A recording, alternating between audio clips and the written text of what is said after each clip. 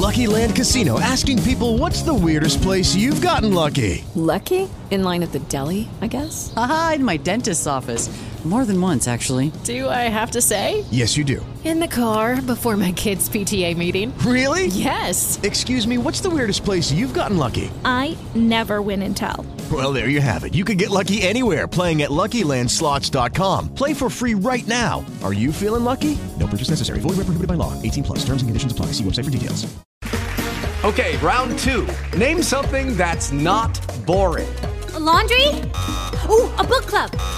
Computer solitaire, huh? Ah, sorry, we were looking for Chumba Casino. That's right, ChumbaCasino.com has over 100 casino-style games. Join today and play for free for your chance to redeem some serious prizes. ChumbaCasino.com. No purchase necessary. Void where prohibited by law. 18 plus. Terms and conditions apply. See website for details. What's my stance on 9/11? Anti. It was a tragedy. I mean, we lost 19 of our best guys. Huh? That was a joke, obviously. Hello, everyone, and welcome back from the holidays. We're here with our first episode of 2023. So excited to be back, Bex. How are you? I'm good. I'm really, really happy to be back. I feel very energized from the break. I don't know about you, but I did a lot of podcast listening over break. Me too. Mostly ours, but some others. And it was nice. It was nice to just kind of sit back and chill and do some reading and do some listening. Yeah. I'm feeling very good. Me too. So our first episode for the year is with our dear friend Michael Showalter, who has written, directed, been an actor, a comedian for many, many years. But the film we're going to focus on today is a film he directed called The Big Sick, which is, I just rewatched it yesterday, and it is so, so good. A film that Judd Apatow and Barry Mendel produced, and Kumail Nanjiani and his wife, Emily, wrote about their own love story. I'm so excited to kick off with it. Me too. It's one of those movies that has stuck with me over the years. It's just the perfect combination of amazing directing, amazing writing, incredible acting, and it has everything. It makes you laugh, it makes you cry, and it sticks with you. So I'm very excited to hear Michael tell the story. It's actually a movie that I tried to produce unsuccessfully, but it sort of has that quality of having impactful story and something that can sort of possibly change hearts and minds, but also being incredibly funny and entertaining, which is sort of the perfect package for films by our standards. So let's get going.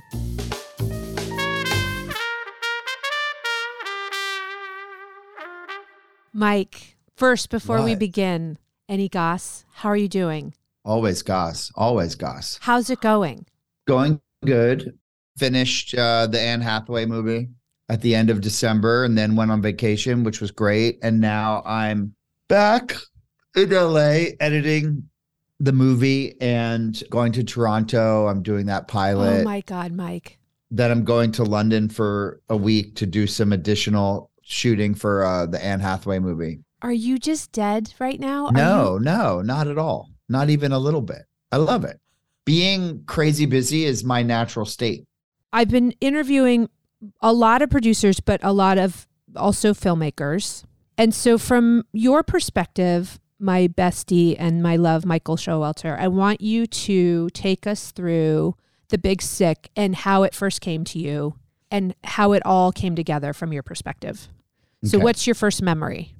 First memory is that Kumail Nanjiani, who obviously was the star and the co-writer of the screenplay of the film, sent me a draft of the script sometime after Doris, Hello, My Name is Doris, was at South by Southwest. Which I produced for you.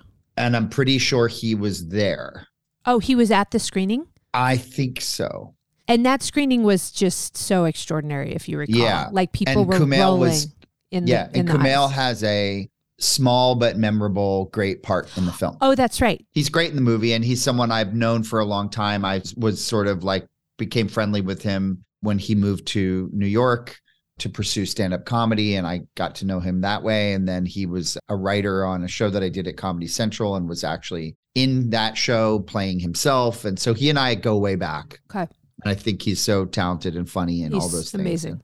And he sent me the script after Doris, and it was like, hey, Emily, his wife, Emily, and I wrote this script. Would you take a look? It was not anything more than that. It wasn't like, will you direct it or will you anything really? It was just, we wrote this script, would love your thoughts, would love your feedback. And Mike, did he tell you that Judd Apatow was producing it? I think so. Okay. I think so. But he had a lot of projects. So it wasn't like, I'm doing this thing with Judd Apatow and it's like on the runway. It's on the runway ready to take off. It wasn't like that at all. And being the lazy bad friend that I am, I didn't read it. I definitely intended to read it, but it was like, it's hard to read a script. Yeah. It's so hard. It's so hard to read a script. And so, but did you have any sense that maybe he wanted you to potentially? Honestly, no. Okay. I swear I really didn't. Okay. Because he didn't ask me. Yeah. He didn't say that. I would have read it much faster if he had. It was more just like, hey, we wrote this script. What do you think? Yeah. Maybe he thought it was understood that it was would you direct this kind of thing? But also he was just the writer. He wasn't a producer on it, right? Yes, I think he was. But I think now that we're talking through it, we'll sort of get to the interesting part. So at some point I read it. I remember very well reading the script. Also, I was looking for like another project. Yeah. It takes me a really long time to write something myself. Right. And so I was interested in finding another project to work on that wasn't a script that I was writing on my own. So I had been reading some other scripts and was interested in some other projects. And I read it and I was like, oh my God, this is a great movie. Mm-hmm. And I see it, I picture it, I got it, I saw it, Yeah. As oftentimes as early drafts of scripts are, it had a lot of, it had a bunch of issues with it in terms of like story and but like the DNA of it and the kind of soul of it was extremely strong. And it was very funny. Okay. And being someone who loves romantic comedy and being someone who loves also having the opportunity for there to be drama in it, I was like, I had a very strong, I get this movie, I see it, reaction to it. And then I think that night texted Kumail and said, do you have a director? I loved it. I read it. I'm blown away. Do you have a director? Like I definitely got very charged up about it immediately. And he said, basically, that's cool. I'm excited. Again, this is my version. That's my version. I don't know how he... Yeah. One man's version. Yeah. That's cool. I'm excited. That's really cool. There are a few directors we're talking to. Okay. And I'm not going to name names. Okay. Spielberg. Scorsese. Agnieszka Varda. No. Although I have had that happen where it's like I'm up for a job against like that kind of a list. Oh my God, Mike, I love you. So he said, we're talking to a couple of the directors, but that's cool. That's interesting. That's exciting. Like he wasn't like, oh my God, yes, you said exactly what I hoped you'd say. He was like, cool. That's cool. Yeah, interesting. Yeah, okay, cool. So I was like, I have to direct this movie. I'm the guy. Yeah. It has to be me. I don't know why, but I was very clear in my mind. How often do you feel that way, Mike? Like how often are you like, I know this is something I'm meant to do? When I read a script that I like, I get a very strong feeling or that there's something about it that I like. I get a very strong feeling I want to make the movie. Yeah. And I would equate it to the way I think actors feel about a part that they want to get. And what I never had as an actor, which is I know how to do this. I'm going to show them that I know how to do this, which in the audition or the meeting or whatever. And if they don't hire me, A, it's their loss. And B, I have no regrets because I left it all out on the table. Right, like it's there's a lot of clarity in that. Yeah. Right. Yeah. I never felt that way as an actor ever. Okay. So it's more that kind of a feeling, which is like, I know how to make this movie my way. I feel very certain of that. And so that would be true of other things I've done.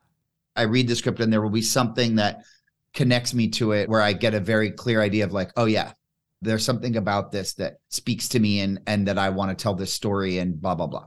So then I think maybe Kumail and I spoke a few times about it and about my vision for it and what I saw and what I felt the script needed and what I thought the movie was and all these different things. And so the next thing was for me to have a meeting, and he was excited about it. At that point, I think at a certain point, Kumail did get excited about it. He was in Doris. He'd seen Doris. He liked Doris. Yeah. And I think I'm speaking for him, but I think he felt like Doris was a good comp in a sense, in that it was funny, but it had heart and it had good, the kind of the tone and all that stuff. Yeah. So the next thing was for me to have a meeting with Judd Apatow and Barry Mendel, who is Judd's producing partner and has done an incredible career. Has produced has worked with Wes Anderson and Steven Spielberg and Judd and has sort of produced all these incredible movies with all these amazing filmmakers. And have a meeting with them and sort of talk about my vision, right? Like have the big meeting where they ask me questions and I pitch my take and all of that stuff. Yeah. And that was Judd and Barry and me and Kumail and Emily Gordon. I believe that was at the Sony lot, at the cafe in the Sony lot. Had you known Judd and Barry prior? My memory of this is after South by Southwest, because Trainwreck was at South by Southwest the same year that Doris was at South by Southwest. Right. Humble brag, Doris won the audience award at South by Southwest. So Judd knew about it. Yes. And over Trainwreck. I think that's understandable because Trainwreck is such a big giant it was studio like a big movie. It's studio like it doesn't feel like totally. It does. I don't even know if it was in the running for it. Yeah. But he and I were on an airplane together. We were on an airplane full of people, but we were on the same flight back to LA. Okay. And we were sitting near each other and we exchanged pleasantries. Oh. And so actually now that you mention it, this was when I first met Judd. Okay. We exchanged pleasantries on the airplane. Okay. And I said, I'd love for you to see, he'd heard about the movie. Oh yeah, that sounds interesting. I said, I'd love for you to watch it. And I sent him a link. I had them send him a link. And my memory of it is that he watched it. Okay. Got it. And liked the movie. Okay. Going into that meeting at the Sony lot, I felt a little bit like there was a little bit of wind in my sails because I knew that he'd seen that movie and liked it. And as you know, if you've seen Doris and you like Doris, right, then you know who I am. You get you. Yeah. Then you know who I am as a person. Yeah. So I felt confident about the meeting because I knew that he'd seen the film and had liked the film. So we had this lunch and it was very LA, we were in like the cafe at the Sony lot and they have like a fancy part of that. Like, they have like an actual like fancy part of the cafe at the Sony lot where like they have cloth napkins and you need a reservation and there's other famous people there. It's very like right out of The Player. Right. We talked about the movie and I talked about what the movie was about to me and all the different themes of the film, religion and identity and American identity and cultural identity and all of that stuff. And again, too, like this was at a time when, amazingly so much has happened since we made this movie, right? Because Obama was president. Right. At that time, it was a kind of forward-looking movie. It was a sort of like changing of the guard kind of thing. Like, look at the way we're changing as a culture. And it was very much in that feeling of like, this is the direction we're all moving in. Right. And that like the big bad American enemy were terrorists. Right.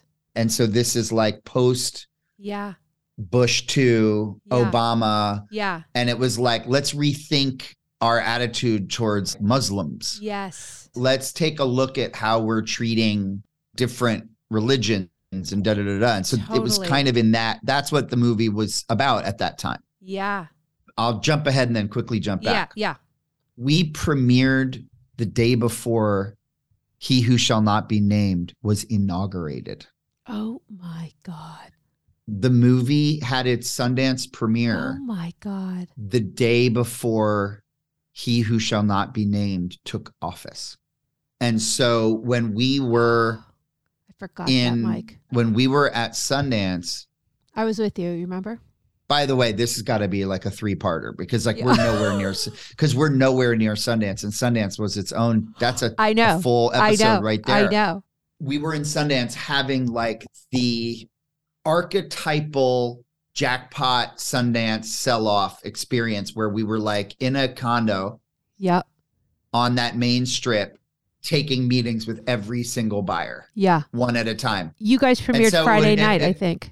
Yeah. And so then this was Saturday. This was the next day. There was that huge pink hat protest in the streets of Park City happening outside the window while we were selling the movie. Oh my God. And by the time we got to there, the movie was about something else completely. Right. Which was, it was about the country. Lady, I wasn't talking to you. We don't have to go down this path. We know what's at the end of it. And because of how he looks. There it is. That is like saying that all frat boys wearing country club hats and Hawaiian shirts have shrivel up tiny little dicks. Lucky Land Casino, asking people, what's the weirdest place you've gotten lucky? Lucky? In line at the deli, I guess? Aha, in my dentist's office. More than once, actually. Do I have to say? Yes, you do. In the car before my kids' PTA meeting. Really? Yes. Excuse me, what's the weirdest place you've gotten lucky? I never win and tell. Well, there you have it. You can get lucky anywhere, playing at LuckyLandSlots.com. Play for free right now. Are you feeling lucky? No purchase necessary. Void where prohibited by law. 18 plus. Terms and conditions apply. See website for details. Hey guys, it is Ryan. I'm not sure if you know this about me, but I'm a bit of a fun fanatic when I can. I like to work, but I like fun too. It's a thing. And now the truth is out there. I can tell you about my favorite place to have fun. Chumba Casino. They have hundreds of social casino style games to choose from with new games released each week. You can play for free anytime, anywhere. And each day brings a new chance to collect daily bonuses. So join me in the fun. Sign up now at ChumbaCasino.com. No purchase necessary. VGW. Void where prohibited by law. See terms and conditions. 18 plus. With the Lucky Land Slots, you can get lucky just about anywhere. This is your captain speaking. We've got clear runway and the weather's fine, but we're just going to circle up here a while and get lucky. No, nothing like that. It's just these cash prizes add up quick. So I suggest you sit back, keep your tray table upright, and start getting lucky. Play for free at LuckyLandSlots.com. Are you feeling lucky? No purchase necessary. Void where prohibited by law. 18 plus terms and conditions apply. See website for details. I'm so sorry about that. I just sort of lost control. I thought it was sexy. Me too. Not like sexy, but like cool sexy. Not like a aroused sexy. I'm gonna not say sexy anymore. You're jumping ahead, so go back. So you had this lunch, you sort of nail the meeting, presumably. Nail the meeting. So there was that, but then also for me, there was an element of it that felt autobiographical, that felt very personal for me, which was the story of making a life choice to become a comedian and the sacrifices of that, the kind of the emotional journey of making the decision as a person to pursue comedy as a career for which there is really no roadmap. Right. So that was another entry point. Yes. And that was something that Judd and Kumail and I could really bond about. Yes. Brilliant. Yeah. So good. So I have that meeting. It goes well. I'm the guy. I get the nod. Also at that meeting was like a lot about what I want to do in terms of a rewrite and what that would look like. Ultimately, it was really just about structure, really more than anything. It was about really honing a structure for it so that it could feel more like a streamlined 3-act kind of structure, and to really zero in on each different character's arc, narrative arc, and tighten up a lot of that stuff and just find the movie. Really find the movie. And so that was, if memory serves, like the next 8 months, I think. That's what we did. Kumail and Emily and I predominantly meeting up all the time and at Kumail and Emily's garage. And we had a big chalkboard with lots of index cards on it, the classic thing. And we would rebroke the movie and outlines and that kind of thing. And then they would go off and write drafts of the movie. And we went back and forth like that for a long time and then presented that to Judd and Barry. And then I think they were excited about the work we had done. And then kind of like they got more involved. And then it became the 5 of us working on the script. And sort of like at that point, maybe we were like taxiing on the runway at that point, looking at, okay, so now it's early fall. Let's start thinking about maybe this is something we do in the spring, that kind of thing. Like suddenly like making the movie was in sight. So you had just been like developing it with them and like sharpening it, but there was no financing in place yet. None. No financing. Okay. 0. Mike, I remember you telling me about those sessions and they just felt like such a lesson in development.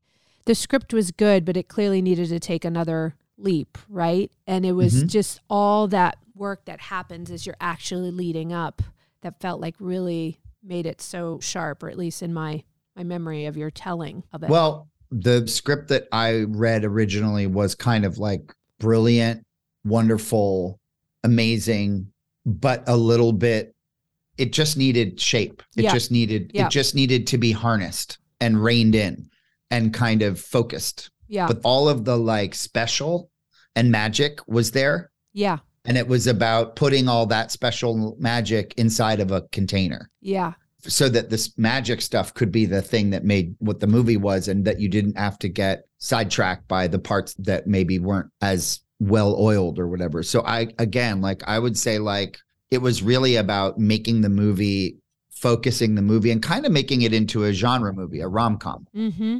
In its casing, it was a rom-com. Right. And so we were working with the kind of conventional story beats of a rom-com, only with all of these incredibly original, different things about it. So you're getting the script tight. Yeah. You're getting the script tight. Yeah. This felt like the first movie that Judd had done independently. Or maybe I'm wrong, but this was not going through a studio. Like you guys had chosen to take this and sort of play the independent game. And that was Judd's call. Yeah. And it was, this was going to be a smaller film that was going to go to Sundance. And that was sort of always the plan. Yeah. We're going to make a smaller movie. We're going to go to Sundance with it and go that way. I sort of feel like he had done something like that before. I remember because we had been talking a lot at that point, and like, you guys went out to market. You sent it to a lot of like potential financiers. I tried to throw my hat in the ring and partner with A24. I don't know if you remember that, but there was, it was like you guys sent it to market, and then ultimately Film Nation won the day in my memory to finance it because they had a relationship with Barry, as I recall. Yeah. I'm prompting in a lot of memories. I didn't even make this movie, but once you had the financing in place, had you already started casting, or were you guys waiting for that to happen? Do you remember? We were waiting. Okay. I'm pretty sure we got the financing first, and then we went about casting the movie. And we knew we wanted Ray Romano. We knew we wanted Holly Hunter. Judd knew Holly Hunter a little bit, and then also knew Ray Romano a little bit. And so that's the amazing thing. One of many amazing things about Judd Apatow is his ability to, you say Holly Hunter and Ray Romano, and then 2 seconds later, they're both in the movie. And it's like, oh my God. Right. We did cast the Emily role. Yeah. And so we met with a bunch of actors on that. And Zoe Kazan, who was, I think, someone that was on people's mind. There was an excitement factor there about her already, but she also did come in on audition and was incredible. And then we were cast, and then casting A.D. Bryant and Bo Burnham. So I just watched the movie again yesterday, Michael, and it's so good. It's so good. It's so authentic and like naturalistic. Like the humor just like feels not forced. Yeah. And I just realized you have become, I remember Peter Kujawski described you as this at your last movie premiere, but such a humanist filmmaker where you just allow things to happen. They feel organic, they feel real. And that it really felt like you were laying chalk for that there. So good. Thanks, Dan. So tell me about the process of making it? Was it very easy? Was it complex? I think we knew we had a really good script. Yeah. We had worked so hard on the script. And I kind of credit Barry Mendel. I don't kind of credit Barry Mendel. I do credit Barry Mendel and Judd. Barry was the sort of more boots on the ground there every day, but them both for like being like, we're not going to make this movie until the script is ready. And as we all know, that doesn't always happen. Yep. There's all sorts of other things that go into it. But because they were like, we're not going to make this movie until this movie is ready to get made. Yeah. And the script is done. Yeah. So we had a really good script going in, I felt. Yeah. And that more than anything, I think is like if you have a really good script going in, like that's, 90% of the work is right there. But we were very low budget movie shooting in New York City in the summer. And so it was a tight shoot. Every day was, hot and cramped and, racing the clock. And as we all know, like Judd likes to do lots of takes. And so there was a lot of improvising and sort of playing with the scenes and stuff. And Kumail's an amazing. There many days. No, he wasn't actually, Okay. but there he wasn't, but it was sort of like, I was tasked with that. Yes. Mm-hmm. And so Kumail is a big improviser. Ray Romano's an incredible improviser. Mm-hmm. And so there was a lot of people kind of having fun with their dialogue, but then also wanting to try to make a movie that had that looked good and had a certain feel to it. And Barry takes his work very seriously. And so, he was constantly pushing me and was very much like glued to my side. Like watching monitor with you. Oh, he was literally right next to me every second of that shoot. Okay. Okay. And then, the actors, I mean, look, working with Holly Hunter, working with Kumail, working with Zoe, working with Ray, like these are really serious actors who take their work really seriously. And so it wasn't like every day was just like a big hoot, it was like, it was work. It was for me anyway, it was really hard work, but it was also a great experience. And like, I think felt like we were making a good movie. But my sort of memories of it, if I compare it to other projects, was like intense, hot, cramped, kind of like always, serious in a sense. It was it was a serious shoot, even though we had fun. There was a level of seriousness about it. And so you get into the edit. Some movies they take a while to find. We've had movies where it takes a minute to find. Did you feel like this sort of just hung together naturally, or were you kind of sifting through a lot of the takes and trying to find the beats? And I felt like this one, especially as I said, because we had such a strong script going into it, that it was a little bit of like the first cut of the movie was pretty good because the script was really good. And so again, like if you have a really good script going in and then you shoot the script that you wrote faithfully and then you stick to it. Yeah. In theory, that first cut could be pretty good. And with the right editor. And I think with Big Sick, it was long. The big challenge with the Big Sick was always length and pacing. Yeah. Especially the second half of it, sort of once the Emily character comes out of the coma. Yeah. There's still like an hour of movie left. That was always, for me, that was always kind of the problem. Right. Or the challenge was like, she comes out of the coma and the movie's like nowhere near over. Right. And what do we do about that? Yeah. Because in a lot of movies, the movie could be over 15 minutes later. Right. Okay, she's alive. Yeah. Like she's okay. They're good. Right. Now they can like make up and everything can be done now. Yeah. You can tie it up. But in our movie, there's a whole full other thing that happens, which is that she comes out of the coma and she is like, you've had this big catharsis while I was in the coma, but like, I'm not where you're at. Yeah. And so she has to come to her own. While she's been in the coma, he's had this epiphany about everything. Right. And she's like, that's good for you, but that doesn't do me any good. Right. And so we needed to like give that time. Like we couldn't rush that. Yeah. And so I am someone who I think likes a shorter, sweeter movie. I think that's like my own energy is to like, Doris is a good example of that. Like Doris is like a pretty relatively speaking, a short movie. And so once a movie starts getting past an hour and 45 minutes, I start to get pretty squirrely. Yeah. And so I was very concerned about length. And I know that Judd and Barry were less concerned about length and were more wanting it to be whatever length it needed to be, to their credit. Do you remember And how long it ended up being? I don't know the running time. I think the final cut is like 2 hours and 5 minutes long or something like that. Wow. It's not way past 2 hours. Yeah. But I mean, we were looking at many, many cuts. We were sort of stuck at like 2.5 hours long. Wow. For a while. Like we kind of couldn't figure out a way to get the movie under 2.5 hours. That's a long comedy. Yeah. Mm-hmm. Yeah. But obviously we did. And I even was still feeling like, is it too long? 2 hours and 5 minutes. I wanted it to be an hour and 40 minutes, and cooler heads prevailed. And then we started testing the movie, and audience reaction was just like completely through the roof. Incredible. That was a really big shock for me, was to see audiences' reaction to the movie. I don't think any of us were prepared for that, for people to feel as strongly about it as they did. Yeah. I think we knew that it was good. We thought it was great. We were Yeah. really proud of it. But I don't think we were thinking that it was going to connect the way that it did.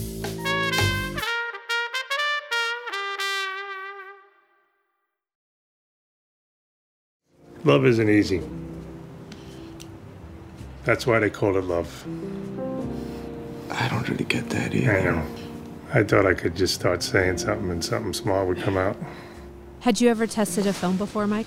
Yes, we tested Doris. But in a sort of friends and family. That was like a proper... No, we did a real test. We did one at Sherman Oaks. Once we got distribution. Oh, that's right. That's right. We did Roadside That's right. Attractions, did one of Doris, and it tested okay. I think it was in the high 70s, and I was a little surprised by that because I thought it would do better. And then I tested Wet Hot American Summer, and I also tested They Came Together. Oh, right. Right. And right. I don't remember what Wet Hot American Summer was, but I remember that did not test well at all. Okay. It was very low. Okay. Like low. Okay. And and it was like horrifying. Oh, it's the worst feeling. It's the worst feeling. Horrifying. But I don't know why I've been there at all your momentous moments, but I actually went with you to one of your tests of for Big Sick. For that's right. Yeah. And it was like you guys were over the moon. High-fiving. I mean, it was Yeah. like insane how well it tested. It was insane. Yeah. Well, we tested it 3 times. Mm-hmm. The first time we tested it, it was in the high 80s. Mm-hmm. And then we made some changes. Like we sort of Yeah. did the like, okay, let's try all the crazy stuff now version. And I think it maybe dropped a little bit, but not much. I can't remember, but it was high every time. And then we did our third test was in the 90s. And that's maybe the one that you were at. Yeah. By the time we got to Sundance, we did kind of know that the movie was like working in front of an audience. Yeah. That the audiences were enjoying the film. Yeah. But still so nerve-wracking. And so Big Sick was the first time you had taken a movie to Sundance, I think. So I had been there 2 other times as a producer writer, which is I'd been there with Wet Hot. Okay. And I'd also been there with They Came Together. Oh, Both of those movies Right. had Sundance premieres. Okay. This was the first time I'd had a movie there as a director, because the 2 movies that I directed prior to The Big Sick, both of which are produced by someone named Daniela Taplin. One being The Baxter was at Tribeca. Yes. We did not at Sundance. And the other was Hello, My Name is Doris, which was at South by Southwest, also not at Sundance. That's right. So this was my first time being at Sundance with a film that I had directed. That's right. Walk us through, because you did a little bit earlier, but like walk us through the actual premiere and what went down and just the experience. I remember being very nervous. It was the big, beautiful theater. It was packed. John Cooper gave a very lovely introduction to the film. As I said, it was the inauguration weekend. And so nutty. The emotions were very intense around that time, because I think there was a lot of, rightfully so, a lot of deep fear and anxiety about the country and about the direction that we were headed. And being at Sundance was a sort of bittersweet experience, because it's this bastion of freedom of expression, and it's such a sort of like incredibly progressive thing. And then to have the country going so sideways was really excruciating experience. But I think there was an understanding at the time that this movie actually had something important to say. Yes. Or in that, remember that. specifically about that. So it added some extra level of pride around it that we actually, people needed to see this movie, and that it was a reminder of our better angels and blah, blah, blah.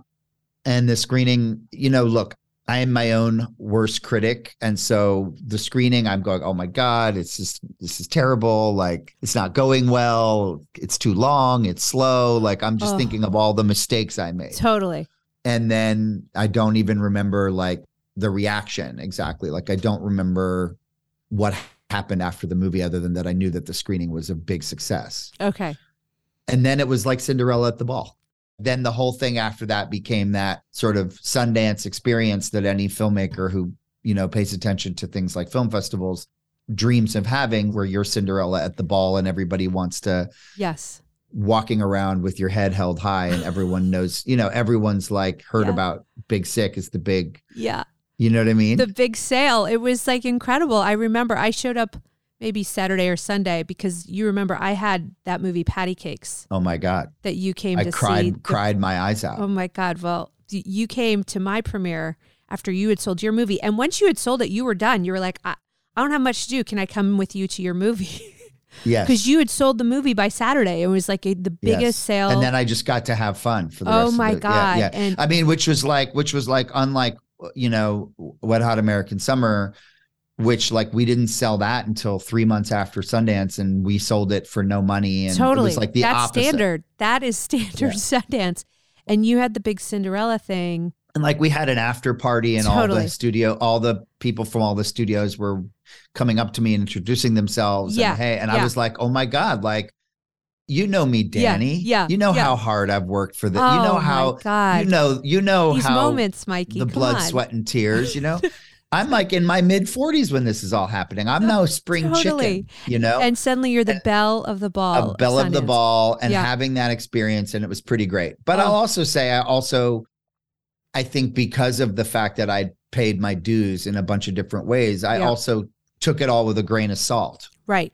And like this can go away as quickly as it's and it's also lightning in a bottle, like it's also very there's a random factor. That's right.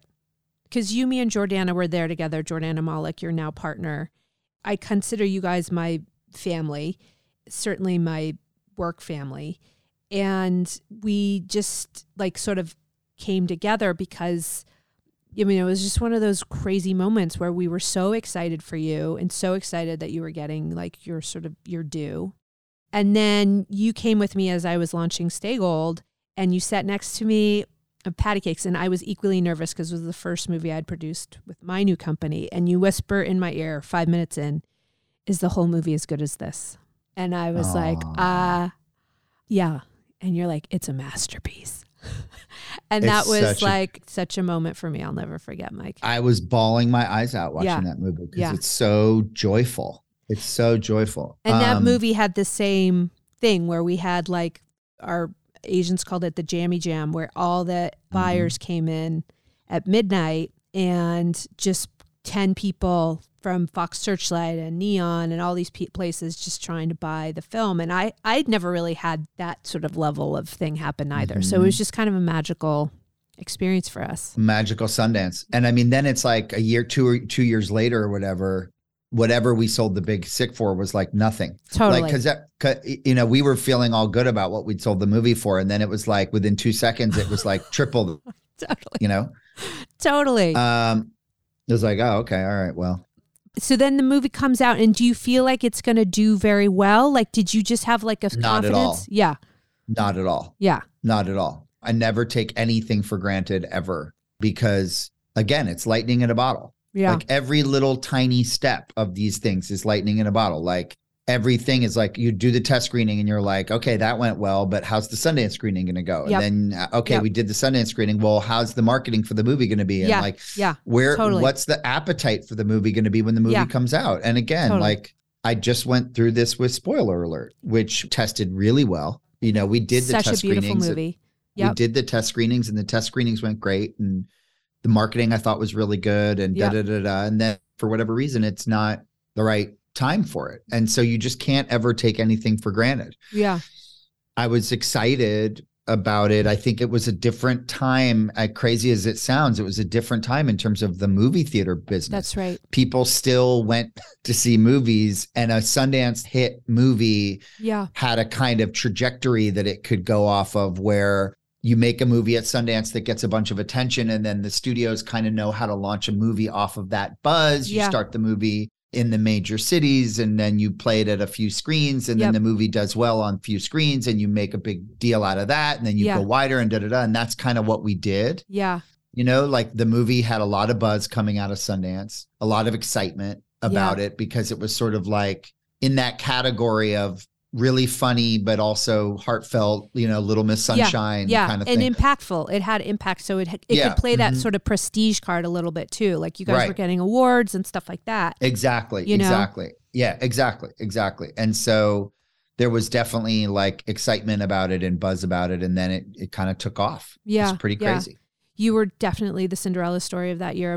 Our movie Patty Cakes like made no money, and you know, it was a great Sundance sale, but you know, it's very rare that like one success begets the next, the next. Exactly. So yes, exactly. Like such a special year, Mike.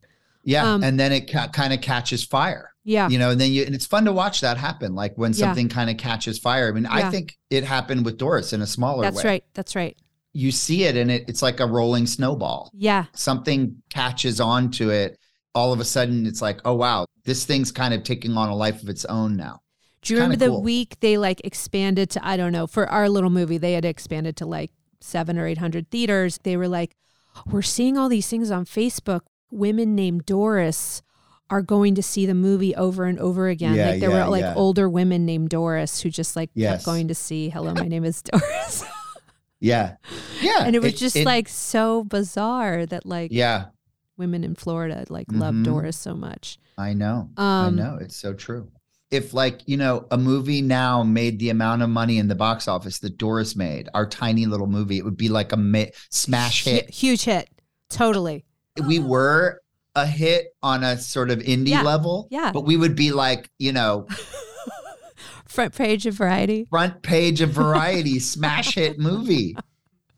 It's kind of depressing in reality. It's actually really I have faith that theaters are coming back. Do you? Yeah, I do. You? I Good. I do. Good. I'm feeling very you. bullish. I'm feeling very bullish. bullish. I trust you. I trust you. Yeah. Okay, good. Yeah. Good. This is one of many things you've made, but it was a film that really had impact. And I would say like in this podcast, we try to choose these films that feel like iconic and will stand the test of time. And when you think back on that time, what are your sort of lasting takeaways from the experience of the movie or just anything? I guess I'll go to what I think your question about, just what I think what the movie's about to me. That is, it's about what it means to be an American. What is an American? Mm-hmm. Because I think what's interesting about the movie is the tension between the old and the new, and the desire to maintain your cultural identity, to sort of assimilate, but not lose your cultural identity. And I think what I'm trying to wrap my head around is that what it means to be an American is changing. Mm-hmm. And I want to be a part of that change. Mm-hmm. And so I think The Big Sick is for me is largely about that. It's about, what does an American look like? Yeah. What does it mean? And what is the identity of an American? And I think that it's changing in a great way, and we should just roll with it. But I love that, Michael. I love that so much. Okay, good. I think for me, making movies is like trying to change hearts and minds while entertaining. And to me, The Big Sick does that in spades, you know? I said this about you when I gave you your award at the Los Angeles Film Critics Association. Online Film Critics. Gala. My producer of the Decade Award. We gave you your Lifetime Achievement Award, even though you're still very early in your career. I gave you a Lifetime Achievement Award. But something that I think is very true about you, but I think also true about me, is that I can say with certainty that movies have made a huge impact on me as a person. Yeah. And that they've formed so many things about who I am, and, you know, including the way I see people, the way it's opened me up. It's changed the way I think. Yep. And so there's a desire to go, well, if I could do that for someone else, what it did for me, 100%. That's pretty big. Yeah. I'm like tearing up. And I feel like you very much feel that way. This podcast is that. Yeah. That's this exactly podcast right. is that. And that's what makes me care about it. That's what makes me enjoy the work I do. It's like you do it because you fail a lot, right? There's a lot of failure in this industry, but what keeps you going is this off chance that you actually do something that like makes an impact because it's a real impact. Yeah. It's real. I love you so much. I just want to say that I consider you one of my dearest people in my life. But the thing that I always think about, you tell great stories and you're so talented, but you're also one of the most hardworking, honest, genuine people in this business. And I think that's why you are as successful as you are, because you just like, you do the work. And like, this is your passion, but it's also a business. And so I just want you to know that I think that about you, and you're such an inspiration to me, and I love you. Oh, thanks, Danny. Feelings are mutual. You're the person who believed in me and gave me a shot when no one else would. And I love working with you, and I love talking to you. All right, Duty. About movies. Yeah, well, we'll do another one soon. Thank you for doing this. You're the best. You're the best. You're the bestest. You're the bestest. All right, Mikey, I'll text you later. Bye. Bye. Just put 4 slices of cheese on a burger. We can't do that. There's no fun. Who the fuck is this we, man? Who the fuck is this we? It's me and you. We're just people. Fucking listen to me. Fuck this corporate entity. Put 4 slices of cheese on the fucking burger. Are you from out of town, ma'am? Chicago. Ooh, Windy City. And what brings you to New York? Here to see someone? And have you seen him or her? I mean, I don't know what your deal is, but yeah, I've seen him. Bexy, how about that episode? What a love Michael Showalter is, huh? Oh my goodness. I love him. I know you've had a very long relationship with him, and he's just such a great person. And Hello, My Name is Doris was one of the very first movies I ever worked on. Oh, that's right. And I have such amazing memories from that movie. And I honestly, I think it kind of spoiled me for the rest of the career, because I was like, oh my gosh, making movies is awesome. And everyone that you're going to work with is going to be amazing. And all directors are fantastic, just because he was so great in terms of having such a clarity of vision, because he has a very specific voice. Yeah. And it took a while for people to recognize that and catch on. But now that people have seen what his voice is and responded to it, you know, his career has just exploded. It's so wonderful to watch. We sort of grew up in the business together a little bit. And I recently went to the premiere of his movie, Spoiler Alert, which is so good. And if you haven't seen it, audience, please go try and see it. But the president of the studio, Focus Features, got up and introduced him and said he is one of the most humanist filmmakers that I've ever worked with. And that I had not heard that phrase applied to him, but as soon as he said it, I was like, that's exactly what Michael is. You know, he has such a sense of humanity, but also comedy and the truth of the way people interact. And I think it's like sort of the thing that he carries through all the things he directs. And he is just a monster. He is just working so much. He directed all of The Dropout and just did Spoiler Alert, and has another movie he just wrapped for Amazon with Anne Hathaway, and did The Big Sick. And obviously I produced Hello, My Name is Doris. So it's incredible to watch someone that you love so much just succeed in the way that you know they can. But what else struck you about the interview, Bex? Anything of note? I was actually surprised at his response when you asked him, you know, how would he say what this movie is about and what it meant? Because my experience of it was very much a personal relationship story between Kumail and Emily, or those two characters. And he described it as more of a, you know, an exploration of cultural and religious identity and what it means to be an American, and how this was kind of changing the perception of Muslims in America. And that was always, I obviously knew that was there, But when I watched it, that didn't strike me as being so hugely impactful as I think it really was in this movie. And so that was really cool to hear him talk about that. I think that's so true. And I think it's something that we try to achieve a lot in our movies. You sort of wrap them up in a bow of something that feels really easy and entertaining, right? And they clearly wrapped that movie up in the bow of a romantic comedy. But really, it was talking about a culture that we hadn't seen on the big screen. And that was really sort of the larger impact of the movie, obviously to Michael. But I think once he mentioned that, I completely agreed. So that's really hitting the gold standard when you can sort of change hearts and minds, but also entertain.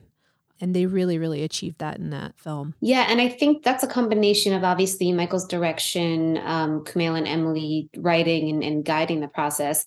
And then also I think the influence of Judd Apatow, which I think that was a really interesting relationship because Judd Apatow does have this ability for taking comedians and putting their stories on the big screen in a way that a lot of other producers might not be able to do. Yeah. And I think the combination of Judd doing that with Kumail and his story, and then trusting Michael and his vision to really shape it and mold it and get it on the screen is what really makes this so special and such a perfect mix of that comedy and the drama and the cultural impact.